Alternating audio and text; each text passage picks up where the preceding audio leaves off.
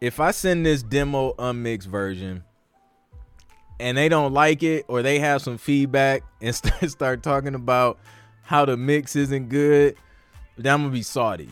So I'm not gonna put myself in that position and risk missing out on an opportunity because I sent something that wasn't 100% finished. Yo, what's good? This is Clint, your host on the Music is My Business podcast, the podcast where you can gain insight and learn proven strategies to build and monetize your music career. If you want your questions answered live, join me on YouTube at Clint Music on Wednesdays at 12 p.m. Eastern Time, and let's chop it up. Now let's dig into this week's episode. Yo, what's good, people? Welcome to the channel where we talk about music licensing, music production, and music biz. If you love any of the previously mentioned, be sure to subscribe so you can stay up to date on all my latest content. Shout out to the people in the stream so far. Let me know where you guys are from. Let me know what you do. And we're going to dig into this live Q&A, man. Man, so this week has been interesting. Yeah. Like I painted like my back wall. It was so random. Like I didn't plan on painting. Not that wall. It's like, actually it's kind of the front wall for me. But yeah, it was just some random thing. And then I was just like, I'm gonna just paint this joint. So then I ended up painting for the first half of this week. But it's all good. So I see Perfect Vision LV in the building. What's good? We got I don't know what that says. I don't know what that is. But shout out to everybody, man. Let me know where you guys are from. Let me know what you do. Let me know where you're stuck so I can help you get unstuck today. I'm gonna be on here for like the next 45 minutes to just chop it up, share some game. I see you, Don Johnson from the Bay Area. What's good?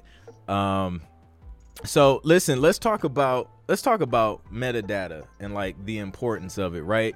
A lot of people, shout out to Anderson Banks Jr. from Los Angeles. A lot of people, man, they want to skip over this part because, to be honest with you, it is the most boring part of sync licensing, getting your music placed in TV and film.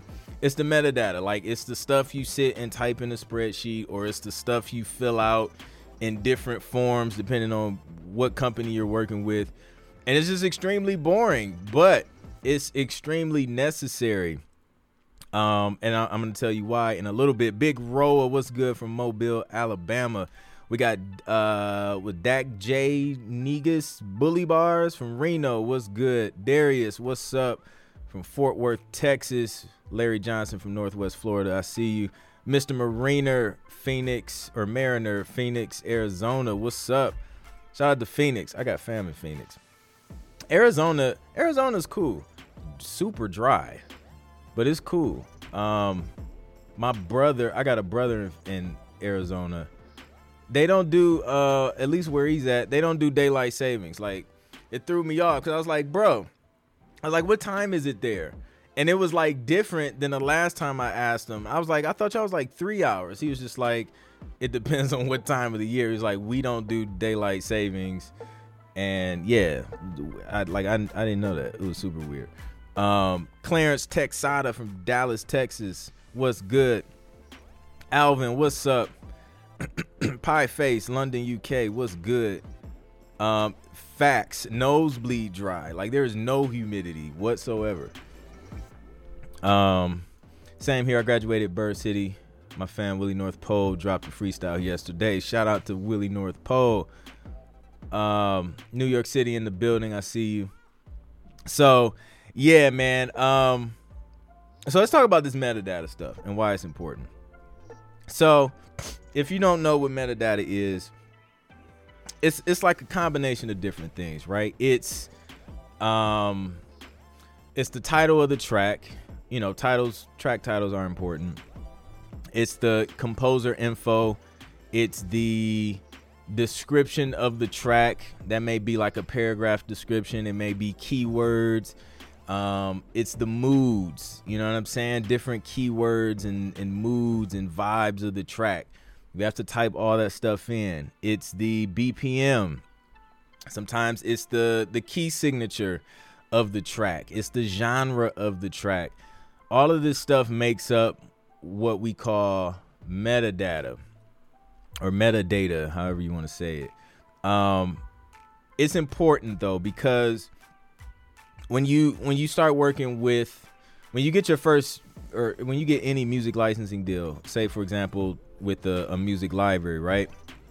9 times out of 10 they're gonna have you do this unless they do it themselves. If they do it themselves, like, be super grateful, because not everybody does it. You usually have to do it yourself, and it's time consuming. But they have you fill out this information because if you're working with a library, when their clients come to their portal to license music or whatever, or search for music, that is how they're going to be able to find like your songs, your music, based on keywords. So like no one's going to search like the name of your beat. Like no one knows you, right? So they're not going to search, new beat January 19th, 2022 version 5. Like nobody's going to search that. They're going to search sad emotional hip hop beat, or happy upbeat party song or something like that. They're going to search like specific things, specific themes, vibes, keywords that describe what they're looking for, right? Because a lot of times when they're placing music in TV, like they're looking for a specific vibe or feeling or emotion or things like that. So that's why it's super important to make sure you take your time and use descriptive keywords that are going to describe exactly the mood that your song has and the genre that it's in. Be able to kind of pinpoint the genre of music. So when people are searching for those things, your music has a higher chance of popping up in these searches. Or if the music library is sending your music off to these companies, there's a higher chance of, your music getting shortlisted and sent with that playlist. So that's why it's super important, man. You don't want to skip that step, because again, if you skip out on it, then you end up shooting yourself in the foot and missing out on, more opportunities, because people can't find your music. So make sure you do that. I include keywords and moods and things like that in my Road to 10 Placements course, so you have everything you need as far as that, and you kind of know, you have like a sheet of some of the like top most common used keywords when it comes to filling out that metadata. So that's there as a resource. So let's dig into some questions, man. It's Q&A. Jonathan Armstrong, his question is, what are your feelings about Taxi? I did a video on this. It was like couple years ago. Taxi's cool. Like, I mean, I don't have anything against Taxi. I guess it depends on where you are, what you want to get out of it. The road rally is super dope. I've been there, went to the road rally. A lot of great information. Today, honestly, I feel like you can get a lot of information online without necessarily having to sign up and pay the fee and, travel and go out there. But, when I got started, just kind of digging into this whole space back in, it was like, 2007, 8, something like that. It wasn't a whole lot of information out there. So it's a lot more out there than it is now. Also, one thing to keep in mind is that, you kind of get, because they offer critiques and stuff. Like when you send your music, there's a set of ears listening to it. They have to approve it before they pitch it or forward it to the actual music library. So that's something to keep in mind. You do get some feedback, which can be helpful. So yeah, man, it is what it is. Like, everybody finds value in different things. They're looking for different things. If Taxi provides that for you, then go for it. If it doesn't, then don't. It is what it is. Are they legit? Absolutely. I met the owner, super cool dude. So yeah, that's my take on Taxi.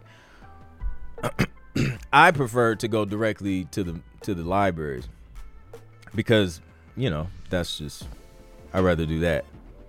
Because if the person listening on Taxi's end, if they say no, or they don't feel like it's good enough, and usually they're pretty good, but if they don't feel like it's good enough, somebody like the library may have thought it was great. You know what I mean? Like, I've had that happen in real life. Like, I'll send it to one library, they're like, it's not quite, it's not there yet. And I send it to another library, like, this is wonderful, and it gets signed. So yeah.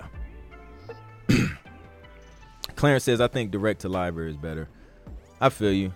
I'm with Taxi, foreign recommendations, no music license. Yeah, and then I know somebody else who took my course. Shout out to Casey. She's been killing it with Taxi. She's been getting forwards and to libraries and library, all of that stuff. She's been killing it. So it just depends on what the route you want to take. There's more than one way to get to the destination. So yeah, no problem. Hope that helps. Producing for 30 plus years, decided to jump in professionally. That's what's up, man. Building a steadily growing and loyal fan base. I guess the question is how to build a steadily growing and loyal fan base. Man, you got to stay in front of them. Like, if you want to steadily grow your following or your fan base, then you have to steadily put out content. Because if you release something every other 3 months, like, you know what I'm saying? And then, but you're expecting people to rock with you and new people to follow you every single day, it's not going to work that way. So you have to find a way to put consistent content out in front of them, in front of who you want your loyal fan base to be, because it's probably not everybody. So figure out exactly the kind of fans you want, or based off the people who are already rocking with your music or whatever. I don't know what you do exactly if you're a producer or artist, but content is king. If you're not consistently putting out content, it's going to be real hard for you to compete in this space in 2022 and beyond, really. And you got to give people a reason to want to follow you. Some people hit me up like, yo, can you follow back? And I'm like, nah, because like, why? I don't get any value from your page if you haven't posted since February of 2020, and then the last thing you did post was like a random picture of you like in the park. Like, you know what I mean? So make sure you're giving your fans a reason to follow you and to regularly engage with you and care about what you have to say or the kind of music that you're putting out. It's the biggest hack, quote unquote. That's a good question.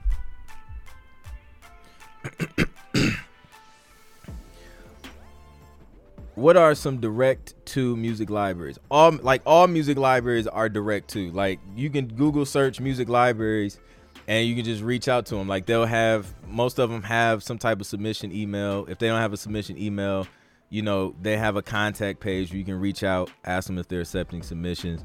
I have a music licensing directory in my store. It's also in my Road to 10 Placements bundle.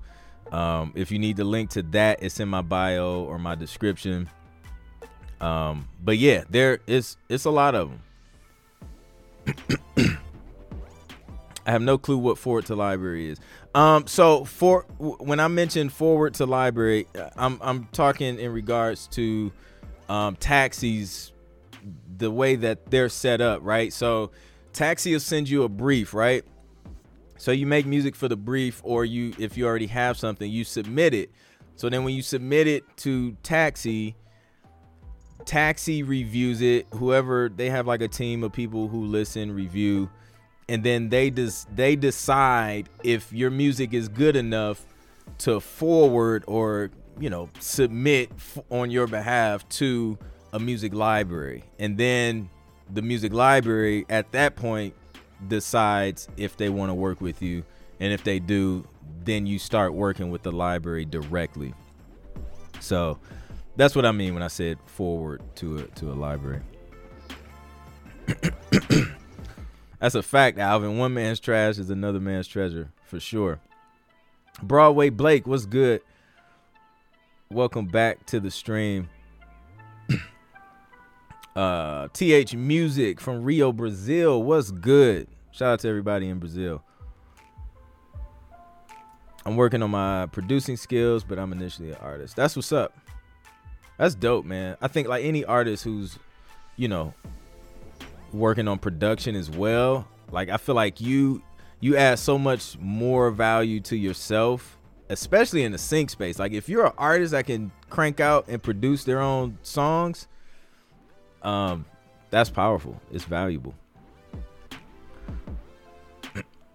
What's the minimum number of beats content should one put out there monthly? It's up to you. Like whatever it is, just do it consistently. Yeah.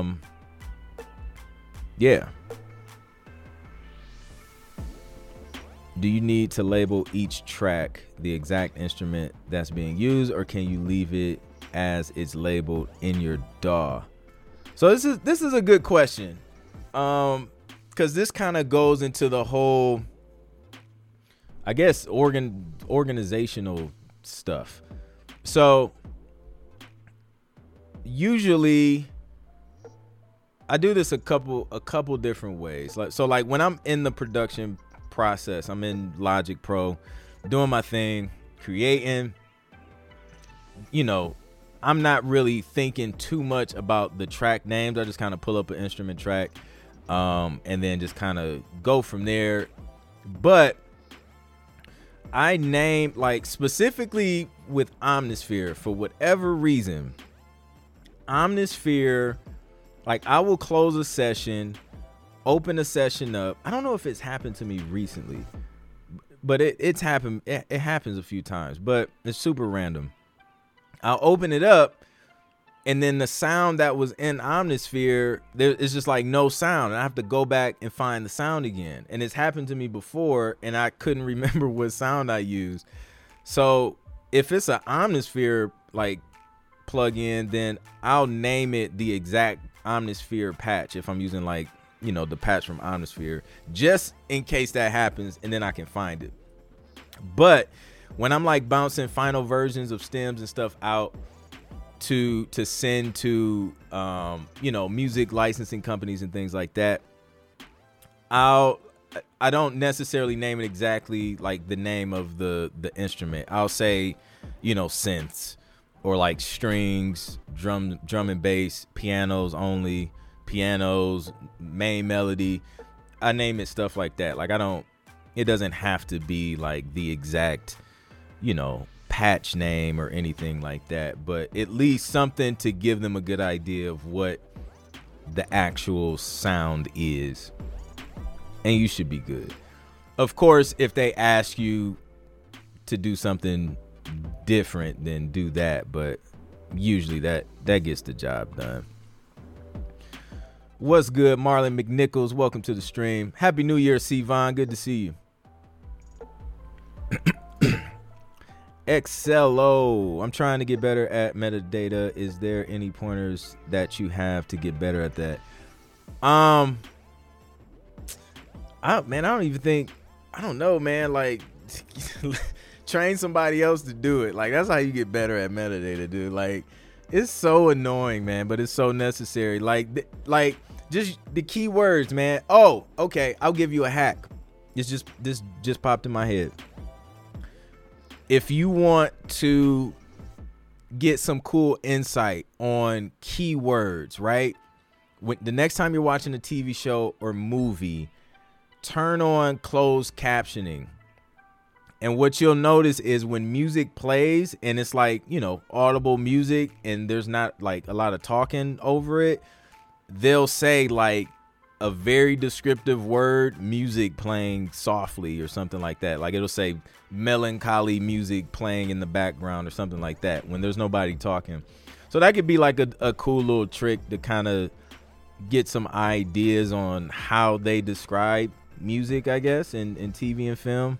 If you're a producer and you've been pitching your music for TV and film and the music libraries and supervisors just keep telling you no, but you know your production is fire, it's probably because your structure is off. The structure is everything, and it gives the editors everything they need to be able to place your music and give them the flexibility to place it where they want to place it and how they want to place it. So I've created the How to Structure Instrumentals for TV and Film video course, where you're going to learn how to structure music for higher TV placement potential, how to produce music with effective sting/button endings, and how to produce engaging music that builds and keeps the listener interested. You don't have to reinvent the wheel. Just use a structure that already works. I'll show you how to do it. Go to clintproductions.com/shop. Again, that's clintproductions.com/shop to get the How to Structure Instrumentals for TV and Film, and use the discount code podcast20 so you can take 20% off that joint. Again, it's clintproductions.com/shop. Grab that course and let it help you today. But yeah, man, you know, that using the key, I give you like the keyword sheet in my course, but I don't think there's a way to necessarily get better at it. You may, once you're working with the company for so long, you kind of know what they expect. But then as soon as you work with a different company, they may want it a completely different way. So it's like no one systematic way to do metadata. Some people want a Google sheet, some people want an Excel sheet, some people it's on their website. It's all over the place. So yeah. Which program do you use to attach metadata to the song? Oh yeah, well I just answered that. It's all over the place. Like sometimes it's as simple as iTunes. Other times it's on the website, or it's just on a spreadsheet. So yeah. Architect Mr. J, keep educating. I love the TV and sync space. Your inspiration to keep killing it. Clint, yo, I appreciate that, bro. Glad the info is helping. Yo, that's CC Hack's genius. Never would have thought. It's crazy, bro. Like, because my wife, like, I don't know, for whatever reason, she likes closed caption because she be getting lost sometimes, or she can't like hear what they say, like when they're talking low. So she'll turn on closed captioning. I hate closed captions because I don't like I want to watch it. I don't want to watch words scrolling at the bottom of the screen. But then, like, I was looking, I'm like, yo, like, they're like describing the music. So yeah, interesting.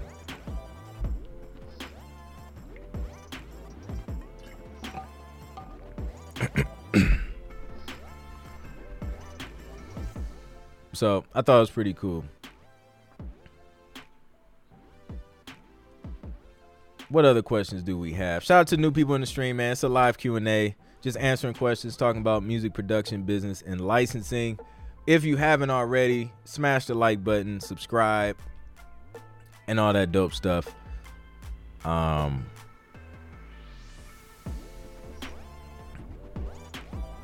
me see if I missed any. Nah, I think we're good. One Chessman, what's up? Greetings from Connecticut. Love the info. Thank you. Still looking at this March, April. To meet you. Definitely signing up soon. That's what's up. Appreciate that. Some panels I've heard recently mentioned it was okay to send demos, unmixed versions to libraries, but some have said to only send high quality. And any thoughts? Yeah, that's crazy. Yo, I'ma always say send mixed, mastered, send the finished joint. That's always gonna be my answer. I don't understand the whole demo unmixed version. Like, why? Like, this is how I see it. If I send that demo unmixed version, and it's crazy because some people be saying that, man, and they'll be the same ones like, oh, it's not quite where it needs to be. So if I send this demo unmixed version and they don't like it, or they have some feedback and start talking about how the mix isn't good, then I'm gonna be salty.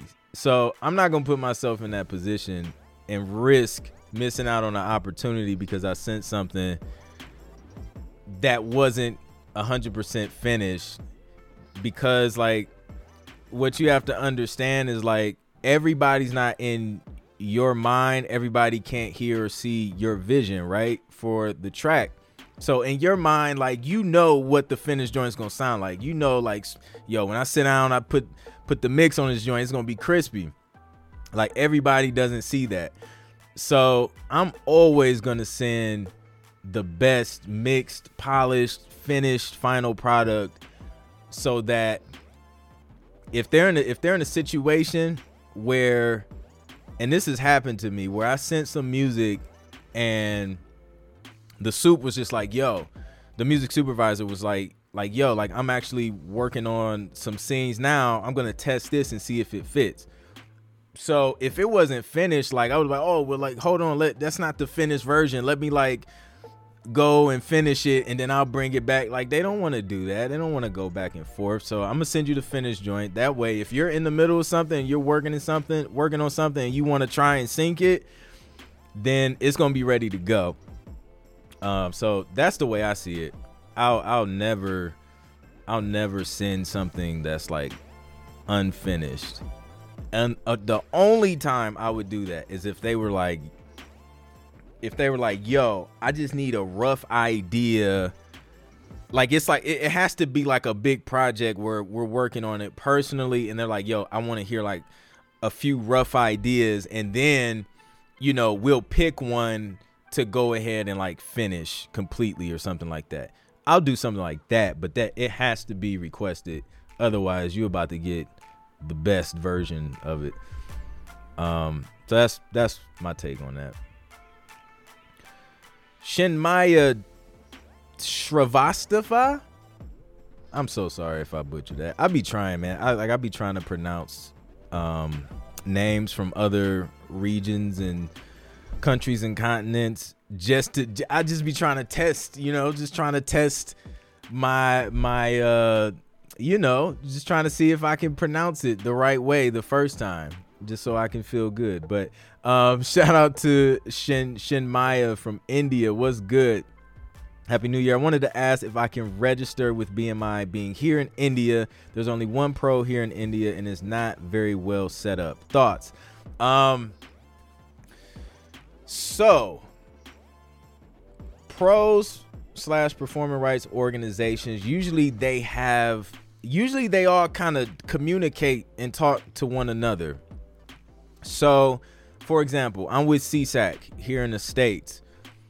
I don't have to be registered with, all the other pros in other countries, because there's agreements in place for those pros to collect on my behalf and then send it to CSAC, and then CSAC sends it to me. So like, when I look at my royalty statement, I'm getting royalties from like all these other countries from shows that's re-airing and replaying shows and stuff. So they kind of collect on my behalf without me having to be registered in, New Zealand or the Netherlands and things like that, just other countries. So I don't, you shouldn't have to register with BMI here. If you sign with a music library here, like a library here in the States, usually they'll have a different type of agreement or something for you to sign versus the standard, U.S. citizen agreement. And then in that information, they would kind of know how to register stuff on your behalf. Or if you do need to register with BMI, then they should be able to let you know if that's something that they need. But usually you don't really have to worry too much about that. So hopefully that helps. What do you think about E-Mastered? I don't know what it is, honestly. So I don't have any thoughts on it. What is E-Mastered? Enlighten me, please. Pedro. Hope you're having a good day, man. I wanted to ask how you create such great space and separation in your mixes. Any particular plugins or techniques? Pedro is asking for the sauce, y'all. He wants the mixing sauce. All right, so how do I create space in my mix? I use panning. I use EQ. So let's talk about the panning. So my panning technique, and I'm gonna pretty much give y'all like the condensed version of my Urban Mixing Made Simple video course. This is like the super fast condensed version. So with panning, I pan everything except my main keys, main instruments, and maybe another additional pad, just depends. So that my main keys is center in the mix. My kick is center in the mix. My bass is center in the mix. Usually my snare is center in the mix. Maybe an additional pads or strings center in the mix. It depends. Everything else is pan, like either left, right, some slightly hard, just different. There's no like super duper strict technique on panning, but just moving it out of the way and taking advantage of the stereo feel. Like there's left and right and everything in between. There should be no reason everything in your mix is like just sitting in the middle, because you can't hear. There's no clarity, right? Because everything is just like right here. So I use panning to kind of put things in its own space. So then once I have that, then we start getting into reverb, right? And you can use reverb to kind of push things back, or bring them, less reverb is going to bring it more, more kind of in your face, I guess, or with it. How do I explain this without sounding like it's further back, I guess, if that makes sense. But so I use reverb, if I want something to kind of be in there but not like super upfront, I'll do that, or just volume, just turning it down. And then EQ, everything that's not a bass or a kick gets rolled off the EQ. So I roll the low end off, anywhere from like 50 to 80. 50 to 80 on the low end. I'll just roll it off. There's no need for it to be there. That cleans up the low end on my mix. So now the only thing that should be sitting on the low end is the kick and the bass or 808s. Or maybe like some low strings or something like that. So those are like the three main things that I do to create space and clarity in my mix. And if you want to see me go into detail on that, hit the link in the description. Download the Urban Mixing Made Simple course. I break all of it down, and I give you the stems so you can mix along with me. So you're mixing the same thing I'm mixing, and then you'll see my screen and everything, and I'll walk you through exactly how I do it. So make sure you use the discount code for everybody on YouTube. There's a discount code in the description. It'll take 50% off because y'all rocking with me today. So it's in my store, Urban Mixing Made Simple. Grab that joint, let it help you. And then when you learn, like when you get crispy with the mix, you can monetize that service. And now you're able to make money, another stream of income in your production business. So super dope. It's a mastering program. No, I've never used it. It's like Lander. I got you. Nah, I've never used it, man. I always just throw a do they charge you for it? I'm assuming they charge. But I always just throw like I use a real simple mastering chain on my master so I can get stuff out super quick. Because if I have to go in and make an edit, like I don't want to have to go back and like keep paying every time I have to make an edit on a TV cue to get it mastered again. So I just master it myself. Sir Knight, what's good, bro? What's up, Clint? Almost ready. Getting my furniture hopefully next week. Super dope, man. I'm excited, man. I'm excited. About to hop into some producer mentorship. So it's gonna be dope, man. Looking forward to it. Keep me posted. And then we'll get started, bro. John Tyndall, what's up, man? How many tracks do you make a week? The big question that everyone wants to know. This week I made 0 tracks. I was painting a wall. It varies, man. Like now in my career, it's not like my focus isn't really on like I need to crank out 15 tracks this week. It's project based. For example, I just finished up like 3 different briefs with 2 different companies. But that like working on those tracks was like over a span of like a few weeks, not including like the admin stuff that has to happen afterwards. So it's like, you know, just making sure those projects are solid. And one of them was like 5 tracks. The other one was like 2. Another one was like 7 instrumentals. So I was like working on all those over the last couple months. So, you know, it just depends on what projects are going on, what's priority. You know, I may get pulled in on something that, you know, I knock out a track in a day. Like I may get a brief where it's like due tomorrow.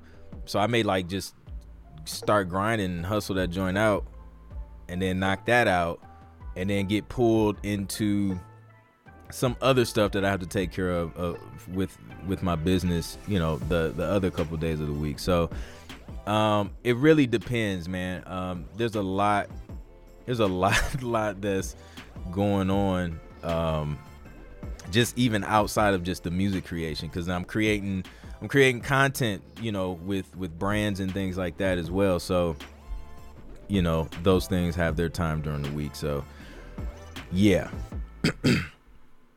What's a good system that you use to create content, weekly content? Ooh, let's geek out about, what time is it? Let's geek out about content. I'm going to give y'all, man, I don't even know if I should give y'all this. This is like, man, this is the formula. I'm not the only one that uses this formula, though. Gary Vee uses this formula.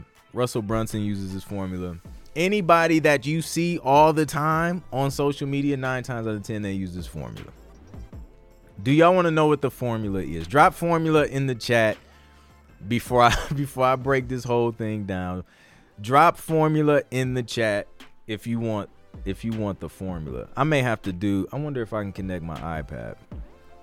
I may have to like draw it out. Let me see if I can connect it. Because visually, like I feel like it's easier to see.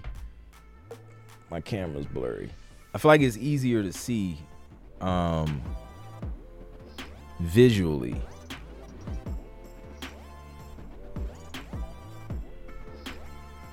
Let's see.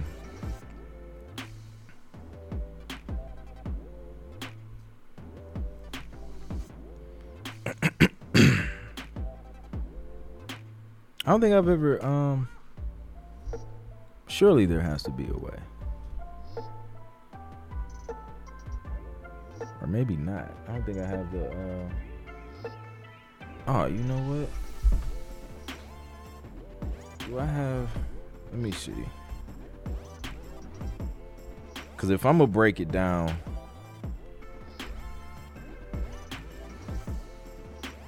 I do have it. Let me see something. If I have the right,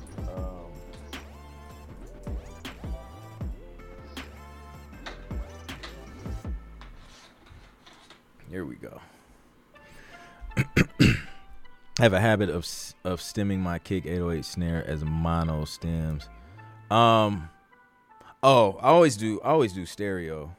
Producers, learning how to properly mix your beats can be frustrating and seem overly complicated. On top of that, you're missing out on an additional stream of income by not knowing how to mix for other artists and producers. Luckily for you, I created my Urban Mixing Made Simple video course where I show you how to balance 808s and kicks, how to create balance and spaces in your mix, how to properly balance volume, how to create clarity using EQ and panning techniques, and how to create drum mixes that punch through your mix. Plus, I'm going to give you a free frequency range guide, a look into my simple and effective mastering chain, as well as the downloadable stems to mix on your own as you go through the course. I'm also going to throw in an exclusive discount code for Waves plugins and bundles. So go ahead, go to clintproductions.com/shop. That's clintproductions.com/shop so you can grab that Urban Mixing Made Simple course. Be sure to use the discount code podcast20 to take 20% off today.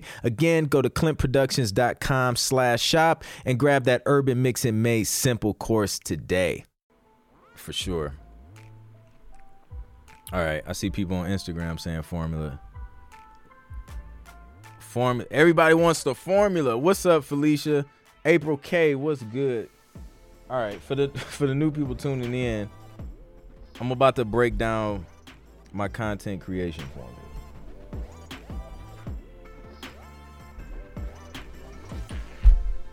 So that you guys will have the sauce. Is this on? All right.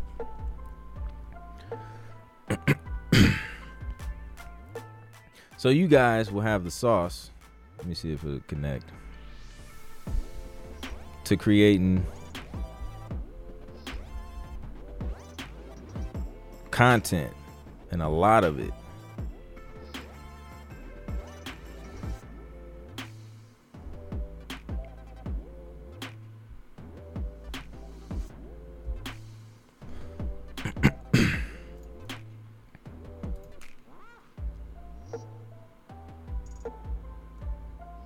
No, you don't want to work for me?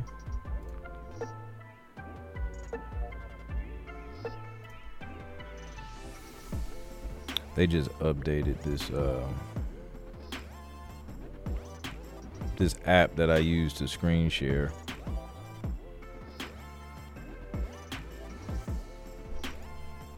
For Ecamm, this is why the chat is so dope, because I get it's like built-in tech support. I'm using a Sony A6600 for the camera. All right, let me open up this app.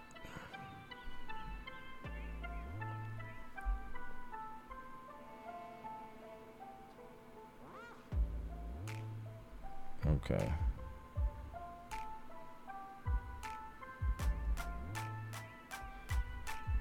Except I don't want a camera though.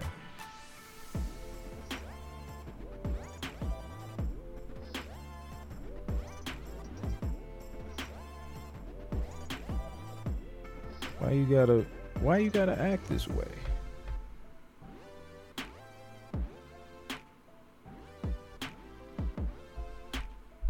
Okay.